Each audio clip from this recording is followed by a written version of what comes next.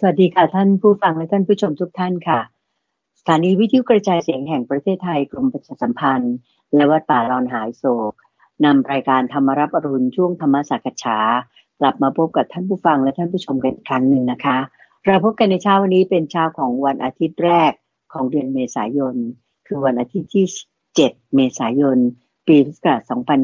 2562ค่ะวันนี้เป็นวันขึ้น3ค่ำเดือน5ปีจอนะคะขอนำท่านผู้ฟังและท่านผู้ชมทางบ้านทุกท่านมากราบนมัสการพระอาจารย์พระมหาไพบูลย์อภิปุโนองค์พระอาจารย์ผู้อำนวยการศูนย์ปฏิบัติธรรมของวัดป่าดอนหายโศกซึ่งตั้งอยู่ที่ตำบลดอนหายโศกอำเภอหนองหานจังหวัดอุดรธานีและเป็นผู้จัดรายการประจำของรายการธรรมรับอรุณด้วยนะคะขอนำมากราบนมัสการพระอาจารย์พร้อมกันเลยค่ะกราบนมัสการเจ้าค่ะพระอาจารย์เจ้าค่ะเจริญพรสาธุเจ้าค่ะเราพบกันวันอาทิตย์แรกของเดือนเมษายนกันเจ้าค่ะพระอาจารย์ก็เมตตาที่จะมาตอบปัญหาธรรมะที่ท่านผู้ฟังทางบ้านได้เขียนถามกันมาเหมือนเช่นเคยนะเจ้าค่ะพระอาจารย์ในเรื่องการตอบคำถามเนี่ยท่านผู้ฟังสามารถที่จะติดต่อส่งคำถามกันมาได้โดยบางท่านบางคนก็ยังสะดวกในการเขียนจดหมายอยู่แต่ก็สามารถเขียนเป็นจดหมายหรือว่าไปรษณียบัตรมาได้ที่วัดป่าดอนหายโศกเลขที่1หมู่8ตำบลดอนหายโศกอำเภอหนองหานจังหวัดอุดรธานี41130อาตมารับจดหมายรับไปรษณียบัตรอะไรต่างๆมาแล้วก็จะมาอ่านแล้วก็มาพูดคุยกับคุณเดินใจในวันอาทิตย์แบบนี้หรือว่าถ้าสะดวกในทางการใช้ Facebook เราก็มี Facebook Fanpage ที่แฟนเพจเพียวธรรมะหรือบางคนเข้าเว็บไซต์เป็นไปกรอกข้อความส่งข้อความมานี่ก็จะได้รับข้อความที่ตอบกลับด้วยเมื่อคำถามของท่านได้รับการตอบกลับแล้วเดี๋ยวไปที่เว็บไซต์เพียวธรรมะก็ได้ในทุกช่องทางเนี่ยก็จะนำมาอ่านแล้วก็มาตอบกับคุณเดินใจในช่วงของวันสุดสัปดาห์อย่างนี้เจ้าค่ะค่ะวันนี้พระอาจารย์ก็เมตตาที่จะเลือกคำถามมาเป็นคำถามที่เกี่ยวกับการปฏิบัติประโยชน์ความรู้เจ้าค่ะรวม3ฉบับด้วยกันนะเจ้าค่ะพระอาจารย์เจ้าค่ะเจ้าค่ะขอเริ่มด้วยคุณศิราเจ้าค่ะเขียนถามมาในอีเมลของทางวัดนะเจ้าค่ะบอกว่าขอฟังคำอธิบายขยายผลสู่การปฏิบัติหรือการนั่งสมาธิของคุณศิรานะเจ้าค่ะท่านบอกว่าเคยได้ยินคำกล่าวที่ว่าอย่าส่งจิตออกนอกและเข้าในภายในวงเล็บท่านบอกแสดงว่าต้องมีตรงกลางด้วยนะเจ้าค่ะก็อยากทราบที่มาและก็จุดประสงค์ในการกล่าวนี้นะเจ้าค่ะและขอความกรุณาพระอาจารย์พระมหาไพบูลย์อภิปุโนได้เมตตาชี้แนะด้วยว่าท่านหมายถึงอะไรและอย่างไรในการนั่งสมาธิอย่างไรที่เรียกว่าเป็นการส่งจิตออกนอกนะเจ้าค่ะแล้วก็เข้าในและอะไรเป็นตรงกลางขอกราบรับฟังการแสดงธรรมแล้วก็การชี้แจงจากพระอาจารย์พระมหาไพบูลย์อภิปุโนเลยเจ้าค่ะพระอาจารย์เจ้าค่ะคุณศิลานี้ก็ส่งมาทางเว็บไซต์ piyothamma.com เนาะแล้วก็ในคำพูดสมมติว่าเราได้ยินใครสักคนหนึ่งพูดสักอย่างใดอย่างหนึ่งในที่นี้คุณศิลาได้ยินคนพูดว่าอย่าส่งจิตออกนอกอย่าส่งจิตเข้าในพอเราได้ยินใครพูดสักอย่างใดอย่างหนึ่งที่บอกนี่เป็นในทางคำสอนของพระพุทธเจ้าตึมปุ๊บเนี่ยเราต้องกลับมาที่ตัวแม่บททันทีว่าหัวข้อที่เขาพูดถึงเนี่ยหัวข้ออะไรนะอย่างนี้นะจะอยู่ในศีลในสมาธิหรือในการภาวนาจะอยู่ในอะไรในมรรคแปดมันจะอยู่ส่วนไหนในพระสูตรใดตรัสไว้กับใครที่ไหนเมื่อไรและใครฟังอยู่อย่างเงี้ยนะเราต้องกลับมาที่ตัวแม่บทนี้คือเราจะไม่หลงเลยเพราะว่าคือสมมติว่ามีคนพูดว่าอย่างนี้แล้วคือถ้ามันจะถามพระมหาไพบูลย์จะรู้ได้ไงว่าเขาคนไหนเขาพูดแล้วเขาหมายถึงอะไรกันแน่นึกออกไหมแต่เราจะไม่หลงเลยถ้าสมมติว่าเราฟังใครสักคนหนึ่งมาพูดแล้วเรากลับมาที่ตัวแม่บทที่คำสอนของพระพุทธเจ้าว่าที่เขาพูดอย่างเงี้ยเขาหมายถึงที่พระพุทธเจ้าตรัสไว้ตรงนี้แล้วเรามาทำความเข้าใจณตรงนี้เข้าใจไหมเราก็จะไม่หลุดจากคำสอนของพระพุทธเจ้าแต่นี้ในทางตรงข้ามถ้าผมว่าเขาพูดมาอย่างนั้นแล้วเราก็พยายามที่เข้าใจว่าที่อย่างนั้นมันคือยังไงบางทีมันเปรไปได้อย่างเช่นว่าตัวอย่างที่อาตมาเคยเล่าให้คุณเดินใจฟังว่าสมมติเราฟังพระรูปหนึ่งพระกอ พูดมาสักอย่างหนึ่งส่วนที่เราเข้าใจก็มีส่วนที่เราไม่เข้าใจก็มีใช่ปะส่วนที่เราเข้าใจก็ดีส่วนที่เราไม่เข้าใจเราก็เลยเอาข้อมูลที่พระกอพูดมาไปถามพระกอว่าที่พระกอพูดอย่างนั้นหมายความว่ายังไงพระกอก็อธิบายมาตืดส่วนที่เราเข้าใจพระกอก็มีส่วนที่เราไม่เข้าใจก็มีใช่ปะส่วนที่เข้าใจก็ดีใช่ปะเราก็ได้เอาส่วนที่ไม่เข้าใจเนี่ยไปถามอุบาสกขอควายอย่างเงี้ยนะสมมตินะไปถามอุบาสกขอควายก็อธิบายให้ฟังด้วยความกรุณาด้วยความเมตตาด้วยความรู้ของท่านอธิบายมาเสร็จปุ๊บส่วนที่เราเข้าใจก็มีส่วนที่เราไม่เข้าใจก็มีใช่ปะเราก็เอาส่วนที่ไม่เข้าใจเนี่ยไปถามอุบาสิกางองูอย่างเงี้ยนะอุบาสิกางองูก็ตอบให้ว่าเป็นอย่างนี้นะส่วนที่เราเข้าใจก็มีส่วนที่เราไม่เข้าใจก็มีใช่ปะเราก็ได้เอาส่วนที่ไม่เข้าใจเนี่ยไปถามต่อไปจนถึงนายหอนกฮูกคุณใจสมมตินะเรื่องที่คุยเรื่องที่ถามมันเป็นเรื่องอื่นไปเลยเป็นคนละเรื่องเดียวกันไปได้นะตัวอย่างนี้เราก็ยังเคยเล่นเกมที่ว่าเขาเขียนหลังกันใช่ไหมให้คนแรกดูภาพแล้วก็เขียนต่อไปให้คนที่สองเขียนหลังว่าเป็นยังไงใช่ไหมคนที่สองก็กลับหลังไปเขียนให้คนที่สามคนที่สี่ไปเรื่อยเอาแค่10 คนเนี่ยรูปที่ออกมาเขียนบนกระดาษเป็นคนละเรื่องกับรูปที่อยู่ในกระดาษที่ให้คนแรกเขียนมันเป็นอย่างนี้นะซึ่งอันนี้คือความการสื่อสารบางทีมันคลาดเคลื่อนมันผิดเพี้ยนไปได้มันก็คือด้วยเจตนาดีทั้งนั้นแหละแต่บางทีมันผิดเพี้ยนไปได้นี่คือธรรมดานี่คือธรรมดาทีนี้ทางคำสอนของพระพุทธเจ้าเป็นยังไงเพื่อที่จะไม่ให้มันผิดเพี้ยนบิดเบี้ยวไปเขาก็จึงบอกว่าคุณต้องฉลาดในแม่บทนะต้องรู้หัวข้อต้องรู้แม่บทเป็นผู้ที่ฉลาดในคำสอนฉลาดในตัวแม่บทเรากลับมาตรงนี้เพราะฉะนั้นสมมติว่าถ้าเราได้ยินได้ฟังพระกอพูดมาอย่างใดหนึ่งพอเราได้ยินได้ฟังปุ๊บส่วนที่เราเข้าใจก็มีส่วนที่เราไม่เข้าใจก็มีใช่ปะส่วนที่เราไม่เข้าใจเนี่ยเราก็มันเทียบกับที่พระพุทธเจ้าตรัสไว้ว่าไงเราคิดว่ามันน่าจะตรงกับตรงนี้เราก็เอาพุทธพจน์ที่พระพุทธเจ้าตรัสไว้เนี่ยไปถามพระขอไข่ถามพระขอไข่เสร็จปุ๊บพระขอไข่อธิบายพุทธพจน์ตรงนี้บ้างไงเพราะว่าพระพุทธเจ้าไม่อยู่แล้วเราจะพึ่งใครก็พึ่งพระท่านอย่างนี้เราเผื่อท่านจะตอบได้พระท่านก็อธิบายตามความรู้ความสามารถของท่านส่วนที่เราเข้าใจก็มีส่วนที่เราไม่เข้าใจก็มีใช่ปะส่วนที่เราไม่เข้าใจเราก็ไปเปรียบเทียบว่ามันตรงกับพุทธพจน์ตรงไหนนะที่ว่าท่านอ้างมาอย่างนี้มันตรงไหนไปดูซิเราไม่เข้าใจเลยเราก็เอาพุทธพจน์ตรงนี้ไปถามอุบาสกขอควายอุบาสกขอควายก็ตอบให้ด้วยความเมตตาด้วยปัญญาของท่านยกพุทธพจน์ตรงนั้นพุทธพจน์ตรงนี้ดีมีปัญหาส่วนที่เราเข้าใจก็มีส่วนที่เราไม่เข้าใจก็มีใช่ปะเราก็เอาส่วนที่เราไม่เข้าใจเนี่ยเปรียบเทียบของพุทธพจน์ตรงไหนนะกลับมาที่แม่บทเสร็จปึ้งพุทธพจน์ตรงนี้เราไม่เห็นเข้าใจเลยไปถามอุบาสิกางองูอุบาสิกางองูก็ตอบมาด้วยปัญญาของท่านว่าส่วนที่เราเข้าใจก็มีส่วนที่เราไม่เข้าใจก็มีใช่ปะเราก็เลยเอาส่วนที่ไม่เข้าใจนี้มาเปรียบเทียบกับพุทธพจน์ดูซิว่ามันตรงกับแม่บทตรงไหนดีนะเราก็เอาตรงเนี้ยไปถามจอจานจนถึงฮอนกฮูกนี่เราจะไม่หลุดจากคำสอนของพระพุทธเจ้าเลยโอเคนะนี่คือดีเลยนะนี่คือดีเพราะว่าเป็นผู้ที่ฉลาดในแม่บทเป็นผู้ที่กลับมาสู่ตัวแม่บทโอเคและในคำถามของคุณศิลาที่ถ้าเราต้องการใช้หลักการนี้ก็คือว่าเราฟังคนเขาพูดมาอย่างใดอย่างหนึ่งที่ว่าอย่าส่งจิตออกนอกอย่าส่งจิตเข้าในเลยคิดว่าจะมีตรงกลางแล้วมันตรงกับพุทธพจน์ตรงไหนแม่บทตรงไหนอันนี้ถ้าเราไม่เข้าใจใช่ป่ะเรามาเปรียบเทียบกับแม่บทดูมันตรงไหนแล้วจึงเอาพุทธพจน์ตรงนี้ไปถามท่านผู้รู้คนอื่นที่ว่าคิดว่าท่านจะรู้เราก็ถามต่อไปอย่างเงี้ยนะเราจะไม่หลุดจากพุทธพจน์เลยไม่หลุดจากคำสอนของพระพุทธเจ้าเลยเพราะฉะนั้นในคำถามตรงนี้คือว่าแล้วเราจะรู้ได้ไงว่าแม่บทตรงไหนที่เขาพูดตรงนี้หมายถึงตรงไหนในพุทธพจน์ที่เป็นคำถามที่เป็นคำอธิบายของพระพุทธเจ้าคือถ้าสมมติถามพระมหาภัยบูลย์ก็จะต้องบอกว่ามันน่าจะตรงตรงไหนคือเพราะบางทีอาตมาก็ไม่แน่ใจเหมือนกันว่าคนที่ท่านพูดเนี่ยท่านหมายถึงอะไรแต่ถ้าจะให้อาตมาคาดเดาด้วยปัญญาที่มีน้อยๆหนึ่งเนี่ย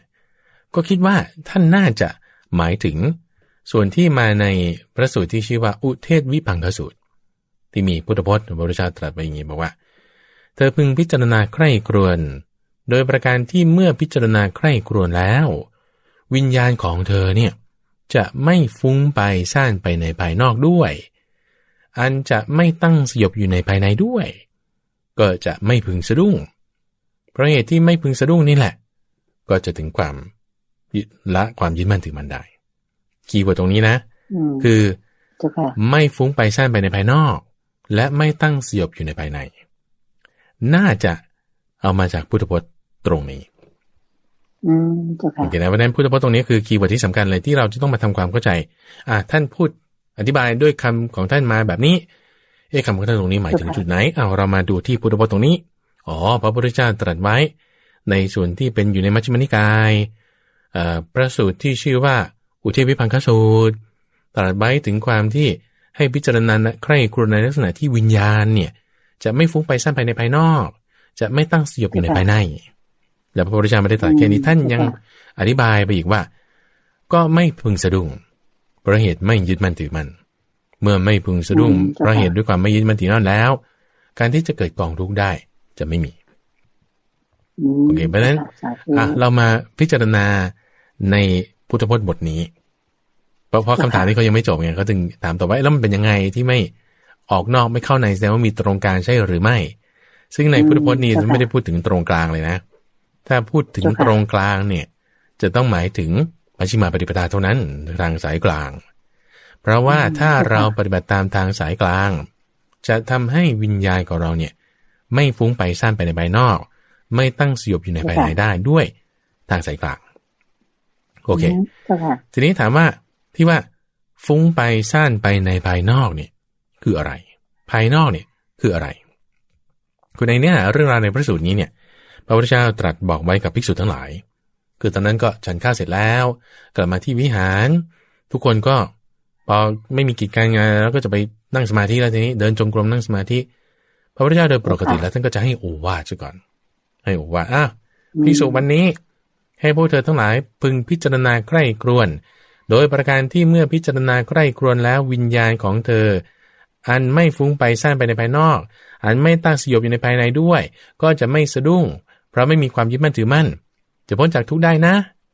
แล้วก็ท่านก็ไปใช่ป่ะพวกภิกษุโอ้ฟังแล้วทำไงโอ้ยไม่เข้าใจไม่เข้าใจทำไมไม่ถามโอ้ยเกรงใจพระพุทธเจ้าก็เลยพากันไปถามท่านพระมหากัจจายนะไปถามท่านพระมหากัจจายนะบอกว่าเนี่ยพระพุทธเจ้าวันนี้สอนเรื่องนี้แล้วมันเป็นยังไงคือไม่เข้าใจเลยแล้วก็ไม่รู้จะถามใครก็เกรงใจพระพุทธเจ้าด้วยก็คิดว่าท่านพระมหากัจจายนะเนี่ยแบบฉลาดเก่งพระพุทธเจ้าก็ยกย่องเลยมาถามท่านอย่างนี้ตรงนี้ท่านพระมหากัจจายนะเนี่ยก็เลยเปรียบเทียบบอกว่าโอ้ยเนี่ยเหมือนอยู่ไปถึงต้นไม้มีแก่นแล้วเนี่ยจะแทนที่จะตัดเอาแก่นก็ไม่เอาแก่นกระพี้ก็ไม่เอากาบก็ไม่เอาแค่ใบนิดเดียวคือเอาแต่แบบว่าหัวข้อนิดเดียวแล้วไม่ได้เอาคำอธิบายตรงเนี้ยไม่เข้าใจไม่ถามแล้วจะมาถามอะไรฉันนี่เหมือนคนที่ไปเจอต้นไม้มีแก่นแล้วไม่เอาแก่นพวกเราภิกษุเหล่านั้นก็เลยบอกว่าโอ้ยออนวอนให้ท่านช่วยอธิบายให้ฟังท่านก็เลยอธิบายตรงนี้แล้วบอกว่าเอาที่ว่าฟุ้งไปซ่านไปในภายนอกเนี่ยภายนอกนี่คืออะไรภายนอกเนี่ยท่านก็ยกเรื่องของรูปเวทนาสัญญาสังขารวิญญาณนี่คือนัยยะที่หนึ่งบางทีก็ยกเรื่องของรูปเสียงกลิ่นรสโผฏฐัพพะและธรรมารมณ์รูปเสียงกลิ่นรสโผฏฐัพพะและธรรมารมณ์ธรรมารมณ์ในที่นี้ก็คืออายตนะภายนอกทั้งหมดนะถ้าบอกว่าเราเห็นรูปด้วยตาแล้ววิญญาณคือการรับรู้เนี่ยฟุ้งไปซ่านไปคือเพลิดเพลินลุ่มหลงกำหนัดไปในทางตารูปเสียงกลิ่นรสโผฏฐัพพะธรรมารมณ์ที่เห็นผ่านทางตาหูจมูกลิ้นกายและใจนั้นนี่ก็เรียกว่าฟุ้งไปซ่านไปในภายนอกมีความผูกพันในรสอร่อยของรูปนั้นแต่ว่าอย่างนี้มีการผูกพันในรสอร่อยคือเห็นแบบพอใจยินดีกำหนัดเพลิดเพลินไปในรูปที่เห็นได้ด้วยตาไปในความคิดคือธรรมารมณ์ที่รับรู้ได้ด้วยใจเพราะฉะนั้นคนที่บอกว่านั่งแล้วก็คิดเพลินฝันกลางวันไปอย่างเงี้ยนะเพลินไปพอใจผูกพันในความคิดนั้นนั่นคือวิญญาณเนี่ยคือการรับรู้ของเราเนี่ยมันถูกไหลไปตามธรรมารมณ์ที่อยู่ในช่องทางคือใจนั้นแล้วนั่นคือฟุ้งไปซ่านไปในภายนอกโอเคทีนี้คำที่ว่าตั้งสยบอยู่ในภายในเนี่ยหมายความว่าอย่างไงก็ในภายในนี่คืออะไรคือแทนที่จะให้วิญญาณของเราเนี่ยคือการรับรู้เนี่ยวิญญาณแปลว่าการรับรู้นะคุณใจวิญญาณแปลว่าการรับรู้เรารับรู้ในสิ่งที่เป็นภายนอกนั้นแล้วก็ยินดีพอใจนี่คือไหลซ่านแผ่ไปตามภายนอกทีนี้ถ้าไม่ภายนอกแล้วภายในนี่มันคืออะไร ภายในเนี่ยท่านก็ยกเรื่องของสมาธิขั้นที่หนึ่งคือฌานหนึ่งฌานสองฌานสามฌานสี่คุณทำสมาธิได้ไม่ได้ไปในตามกามสัญญาแล้วแต่ว่ามีการหยั่งลงในรสอร่อยที่เกิดจากความสุขในสมาธินั้นอย่างเช่นถ้าบอกว่าฌานหนึ่งเนี่ยก็จะมีปีติและสุขฌานสองนี่ก็มีปีติฌานสามฌานสองนี่ก็จะมีความสุขใช่ไหมฌานสามนี่ก็จะมีอุเบกขาแต่มีสุขที่เกิดจากอุเบกขาฌานสี่นี่ก็จะมีอุเบกขาสุขแล้วก็อุเบกขาล้วนๆนั่นคือฌานที่สี่เนี่ยถ้ายังยินดีพอใจยังลงในรสอร่อยพอใจในความสุขที่เกิดจากสมาธินั้นความพอใจกำลังยินดีเนี่ยแสดงว่าคุณยังลงตั้งสยบอยู่ในภายในโอเคอันนี้เข้าใจนะคือนี่ไม่ดีเพราะว่าคุณไหลไปในภายนอกแล้วคุณก็ตั้งสยบอยู่ในภายในเพราะการที่ถ้าเราทำสมาธิแล้วเนี่ยโอ้ยสุขน้อยอย่างเงี้ยนะเห็นสุขที่เกิดจากในสมาธิของเราเนี่ยอันนั้นชื่อว่าตั้งสยบอยู่ในภายในหรือแบบคิดฟุ้งซ่านวุ่นวายคิดถึงเรื่องกินเรื่องกามเรื่องนั้นเรื่องนี้คนนั้นคนนี้อันนี้คือฟุ้งไปซ่านไปในภายนอกคือคิดถึงเนี่ยไม่ใช่หมายความว่าคือต้องใช้บทพยัญชนะให้รัดกุมนิดหนึ่งคุณใจคือคำว่าฟุ้งไปซ่านไปในภายนอกเนี่ยคือท่านความหมายว่าผูกพันยินดีพอใจในสิ่งที่เป็นภายนอกนั้นรสอร่อยของมันนั้นคือบางทีเราก็ต้องคิดเรื่องนั้นเรื่องนี้นะเข้าใจไหมบางทีเราก็ทำสมาธิเราก็ทำได้อยู่มีอยู่แต่ว่าความผูกพันความยินดีพอใจอย่าให้มีไหนๆทั้งภายนอกและภายในทั้งภายนอกและภายในคือการทำสมาธิเนี่ยไม่ใช่เพื่อที่จะให้ได้สุขต้องเข้าใจอย่างนี้เพราะว่าถ้าเราได้สุขแล้วเราพอใจในความสุขนั้นโอ้นั่นคือตั้งสยบอยู่ในภายในอันนี้ไม่ดีอันนี้ไม่ดีเพราะว่าเราก็จะแบบติดสุขสุขในสมาธิ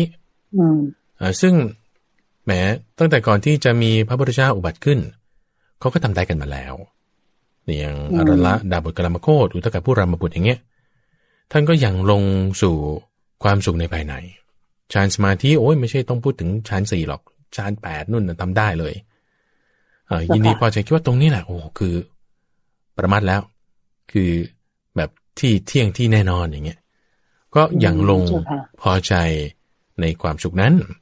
อันนี้เรียกว่าตั้งสยบอยู่ในภายในอันนี้ตั้งสยบอยู่ในภายในคือวิญญาณการรับรู้คือเราจะรับรู้ว่ามีเสียงอยู่คุณก็ต้องมีวิญญาณจะรับรู้ว่ามีสมาธิอยู่คุณก็ต้องมีวิญญาณแปลว่าการรับรู้ใช่พอมีการรับรู้แล้วเกิดความยินดีพอใจนั่นจิตก้าวลงเลยคือรับรู้แล้วแต่ถ้าคุณไม่ยินดีไม่พอใจก็เฉยๆนั่นคือจิตไม่ก้าวลงถ้าจิตก้าวลงเมื่อไหร่ตู้มนั่นคือการเกิดคือความแก่ความตายความโศกความร่ำไรก็จะตามมาไหนๆก็คุณก้าวลงไปในไหนล่ะถ้าคุณก้าวลงไปในรูปนั้นทุกข์ก็อยู่ที่รูปนั้นถ้าคุณก้าวลงไปในเสียงนั้นทุกข์ก็อยู่ที่เสียงนั้นจิตมันก็จะว้าวคิดว่าเป็นตัวมันของมันถ้าคุณก้าวลงไปในสมาธินั่นเรียกว่าตั้งสยบอยู่ในภายในก้าวลงไปในสมาธินั่นทุกข์ก็อยู่ตรงนั้นแต่ว่าทุกข์ที่เกิดจากภายนอกนี่มันมากกว่าทุกข์ที่เกิดจากภายในคือโทษมีอยู่ไหมโทษภายนอกมีอยู่กามเนี่ยมีโทษมากมีสุขน้อยสมาธิมีโทษไหมมีโทษอยู่แต่โทษน้อยสุขมากถ้าผมว่าจะเปรียบเทียบกัน2อันนี้เอาอันนี้ดีกว่าเอาภายในเนี่ยดีกว่าแต่ไม่ใช่ว่าไม่มีโทษเพราะถ้าเรามีความผูกพันยินดีมีความหยั่งลงในรสอร่อยของสุขนี้คุณก็เรียกว่าตั้งสยบในภายในมีตั้งกระสยบในภายในเพราะว่าถ้าเมื่อไหร่มีความยึดถือพอใจยินดีเมื่อไหร่นะคุณใจรวมกันเนี่ยวิญญาณรวมกันปึ้งเนี่ยจิตมันก้าวลงทันทีจิตกับวิญญาณนี่คนละอย่างกันนะวิญญาณนี่คือการรับรู้ใช่ไหมพอมีการรับรู้ตึ้งปุ๊บถ้ามีการยึดถือว่าโอ้นี่มันดีพอใจเมื่อไหร่ตึ้มจิตก้าวลงทันทีแต่ว่าก้าวลงคืออุบัติขึ้นทันทีมันก็จะรู้สึกว่านี่เป็นของฉันทันทีรู้สึกว่าสิ่งภายนอกนั้นเป็นของฉันทันทีนี่คือไม่เห็นคือแบบไหลไปข้างนอกไม่ก็ไหลไปข้างในเพราะฉะนั้นการทำสมาธิเนี่ยไม่ใช่เพื่อจะเอาสุขในภายในเข้าใจนะไม่ใช่จะเอาสุขในภายในพูดนี้หมายความว่าไงเพราะฉันนั่งสมาธิบางทีก็จะได้สุขเดี๋ยวไม่ใช่มันคือแค่ทางผ่านเฉยๆ มันคือแค่ทางผ่านเฉยๆเพราะว่าเรานั่งสมาธิจริงๆเนี่ยเพื่อต้องการให้เห็นตามความเป็นจริงเพื่อต้องการเห็นตามความจริงก็คือธรรมะเวลาเรานั่งสมาธิปุ๊บแล้วเราได้สุขในภายในอย่างนี้ใช่ปะเราจะได้สุขในภายในก็จริงแต่เราจะไม่กำหนัดยินดีพอใจหรือว่าผูกพันในสุขเวทนาเนี่ยคุณจะไม่เป็นอย่างนี้ได้เนี่ยคุณต้องเห็นตามความเป็นจริงว่าเวทนาเนี่ยมันไม่เที่ยงพอคุณเห็นในความไม่เที่ยงมีวิญญาณคือการรับรู้เห็นความไม่เที่ยงในเวทนานั้นความที่มันจะมายึดถือเนี่ยมันจะจางคลายออกมันจะจางคลายออกจิตจะก้าวลงมันจะอุบัติขึ้นไม่ได้มันจะถอนออกนั่นคือไม่ตั้งสยบอยู่ในภายในไม่ตั้งสยบอยู่ในภายในแล้วคุณก็ต้องไม่ตั้งสยบอยู่ในภายนอกด้วยนะไม่ตั้งสยบอยู่ในภายนอกก็คือไม่ผูกพันยินดีไปในรูปนั้นที่เห็นต่างๆไม่ยินดีผูกพันไปในกลิ่นนั้นที่ได้รับทางจมูกคุณจะไม่ไปเป็นอย่างนั้นได้ไงคุณจะไม่ไปเป็นอย่างนั้นได้ไงคุณต้องเห็นตัวความไม่เที่ยงในสิ่งนั้นสิว่าสิ่งนี้เป็นของไม่เที่ยงนะมีความแปรปรวนเป็นธรรมดาไม่ควรจะไปยึดถือว่านี่เป็นของเราในตัวเราไม่ไปยึดถือคือไม่ได้จะไปกำหนัดยินดีพอใจในสิ่งนั้นคนเอาน้ำหวานๆมาให้กินก็ไม่กำหนัดยินดีพอใจในสิ่งนั้นไม่กำหนัดยินดีพอใจในสิ่งนั้นเพราะว่าเราเห็นความไม่เที่ยงในสิ่งนั้นการที่เห็นความไม่เที่ยงนี่แหละคุณใจคือทางสายกลางทางสายกลางทางสายกลางก็คือจะทำให้เราไม่ยินดีพอใจในทั้งภายนอกไม่ยินดีพอใจในทั้งภายในโอเคนะทำไมถึงจะไม่ยินดีพอใจในทั้งภายนอกภายในได้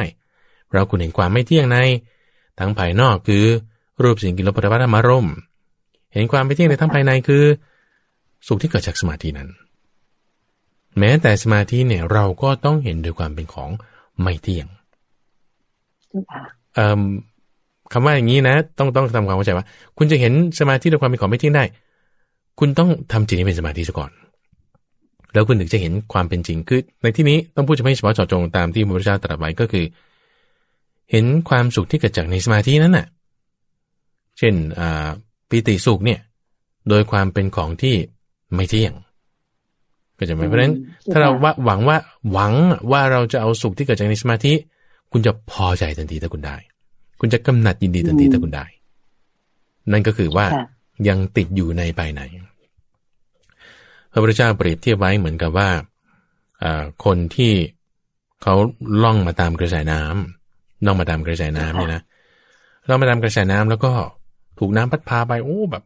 เอื้อกอยู่จมน้ำดำผุดดำว่ายอย่างเงี้ยเขาพยายามที่จะทำไงให้เข้าหาฝั่งปรากฏว่าฝั่งแม่น้ำเนี่ยมันก็มีหญ้ากิ่งไม้อะไรย้อยปกลงมาใช่ไหมไอ้คนว่ายน้ำเนี่ยก็พยายามที่จะเอาย้อยปกลงมาก็พยายามจับกิ่งไม้นั้นจับปลายหญ้านั้นเพื่อที่จะดึงตัวเองเข้าหาฝั่งแต่ด้วยความแรงของกระแสน้ำจับตึ้มปุ๊บเนี่ยไอ้หญ้านั้น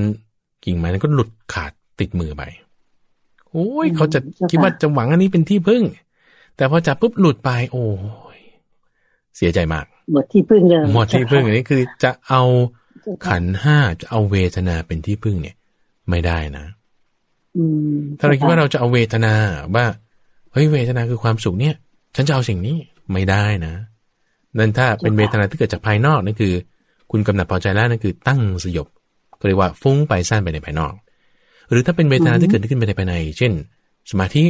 ไม่ได้นะเพราะว่านั่นเป็นการตั้งสยบอยู่ในภายในเป็นการตั้งสยบอยู่ในภายในเพราะฉะนั้นการนั่งสมาธิเนี่ยคุณผู้ชมไม่ได้จะเอาสุขในภายในพระพุทธเจ้าจึงใช้คำที่เรียกว่าสุขที่เกิดจากความสงบระงับสุขที่เกิดจากความสงบเงียบสุขที่เกิดจากสัมโพธิความรู้พร้อมความรู้ยิ่งนั่นคือนิพพานสุขนิพพานสุขไม่ใช่สุขเวทนาไม่ใช่สุขเวทนาที่เกิดจากว่าสมาธิใช่ยุมันก็เป็นสุขเวทนาแต่เป็นสุขที่เกิดจากความสงบระงับสุขที่เกิดจากความรู้ยิ่งรู้พร้อมเรารู้ยิ่งในความสุขที่ว่าภายนอกการมาสุขมันหยาบไม่เอาวางได้สุขละเอียดแล้วไม่เอาสุขละเอียดขึ้นมาไม่เอาวางได้สุขละเอียดขึ้นมาอีกเห็นความจริงของมันไม่เที่ยงวางได้อย่างเงี้ยนะมันก็ไล่มาจนเห็นว่ามันไม่มีอะไรวางหมดเริ่มอย่างนี้อันนี้คือจะเป็นสิ่งที่เรียกว่ามาตามทางสายกลางไม่ใช่ว่ามีช่องตรงกลางหรืออะไรตรงกลางนี่คือทางสายกลาง ทางสายกลางเราจะเห็นมาในจุดที่ว่าทางสายกลางนี้ได้เอามันไล่มาเลยตั้งแต่ศีลคุณมีกายวาจาอันเป็นสุจริตไหมสมาธินี่ก็แบบว่าทำจิตให้เป็นอารมณ์เดียวได้หรือเปล่าละจากเรื่องของการได้ไหมเป็นสมาธิมาสมาธิได้แล้วมีปัญญาไหมในการที่จะเห็นสุขที่เกิดในสมาธินั่นว่าเป็นของไม่เที่ยงเห็นไหมว่ารูปเวทนาสัญญาสังขารวิญญาณที่เกิดในสมาธินั่นมันไม่เที่ยงเห็นปึ้งเนี่ยคือทางสายกลางละมาตามทางเรียกทางสายกลางปุ๊บไม่ใช่ว่าจะได้อะไรตรงกลางๆแต่ว่าพอมาทำทางสายกลางปุ๊บคุณจะวางได้หมดวางได้หมดนี่คือดับหมดนี่คือนิพพานคือนิพพานนี่คือความเย็นความระงับความดับไปของอะไรของภายนอกคือรูปเวทนาสัญญาสังขารวิญญาณต่อไปคือรูปเสียงกลิ่นรสโผฏฐัพพะธรรมารมณ์ของภายในคือสิ่งที่เป็นเวทนาที่เกิดจากสมาธิขั้นต่างๆเพราะว่ามรรคเนี่ยนะคุณใจพอเราเดินมาถึงตึมจนเข้าสู่นิพพานเนี่ยแม้ในนิพพานเนี่ยก็ไม่มีมรรคคุณใจในนิพพานเนี่ยไม่มีมรรครูปเวทนาสัญญาสังขารวิญญาณใดในนิพพานนั้นไม่มีรูปเวทนาสัญญาสังขารในนิพพานก็ไม่มีอย่างเงี้ยนะมันคือเป็นเหมือนบันไดเนี่ยพอเราขึ้นชั้น2บึ้งเราก็ออกจากบันไดทางคือมรรคเป็นทางมาพอเราละหมดวางหมดปึ้งเข้าสู่นิพพานก็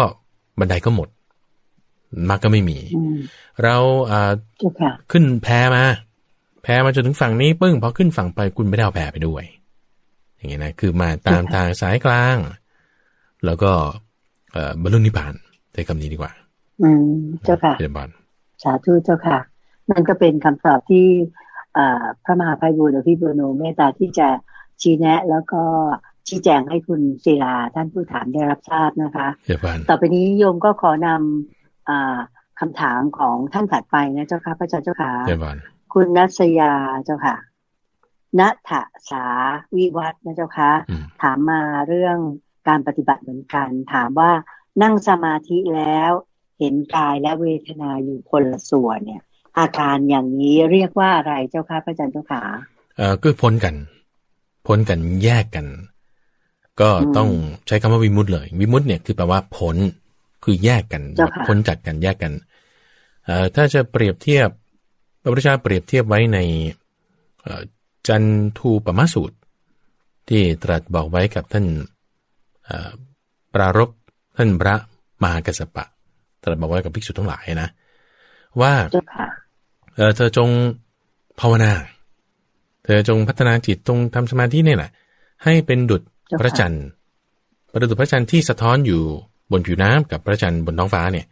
พระจันทร์บนท้องฟ้ากับพระจันทร์บนผิวน้ำเนี่ยมาจากดวงเดียวกันก็จึงจะแยกจากกันคือไม่เนื่องกันแยกจากกันนั่นคือพรากกายพรากจิตออกแยกจากกันพรากกายพรากจิตออกเนี่ยเป็นยังไงเหมือนกับใบบัวกับหรือดอกบัวโดนกับน้ำเนี่ยมันไม่โดนกันคือมันเหมือนกับมีนาโนเทคโนโลยีอะไรแบบแยกกันอยู่อย่างนี้นะกายกับจิตเนี่ยแยกกันอยู่ในที่นี้คุณณสยาใช่ไหมได้พูดถึงว่าเวทนาแต่ที่พระพุทธเจ้าตรัสในจันทูปมสูตรเนี่ยคือจิตกายกับจิตแยกกันถามว่าเวทนานี่คืออะไรก็คือส่วนที่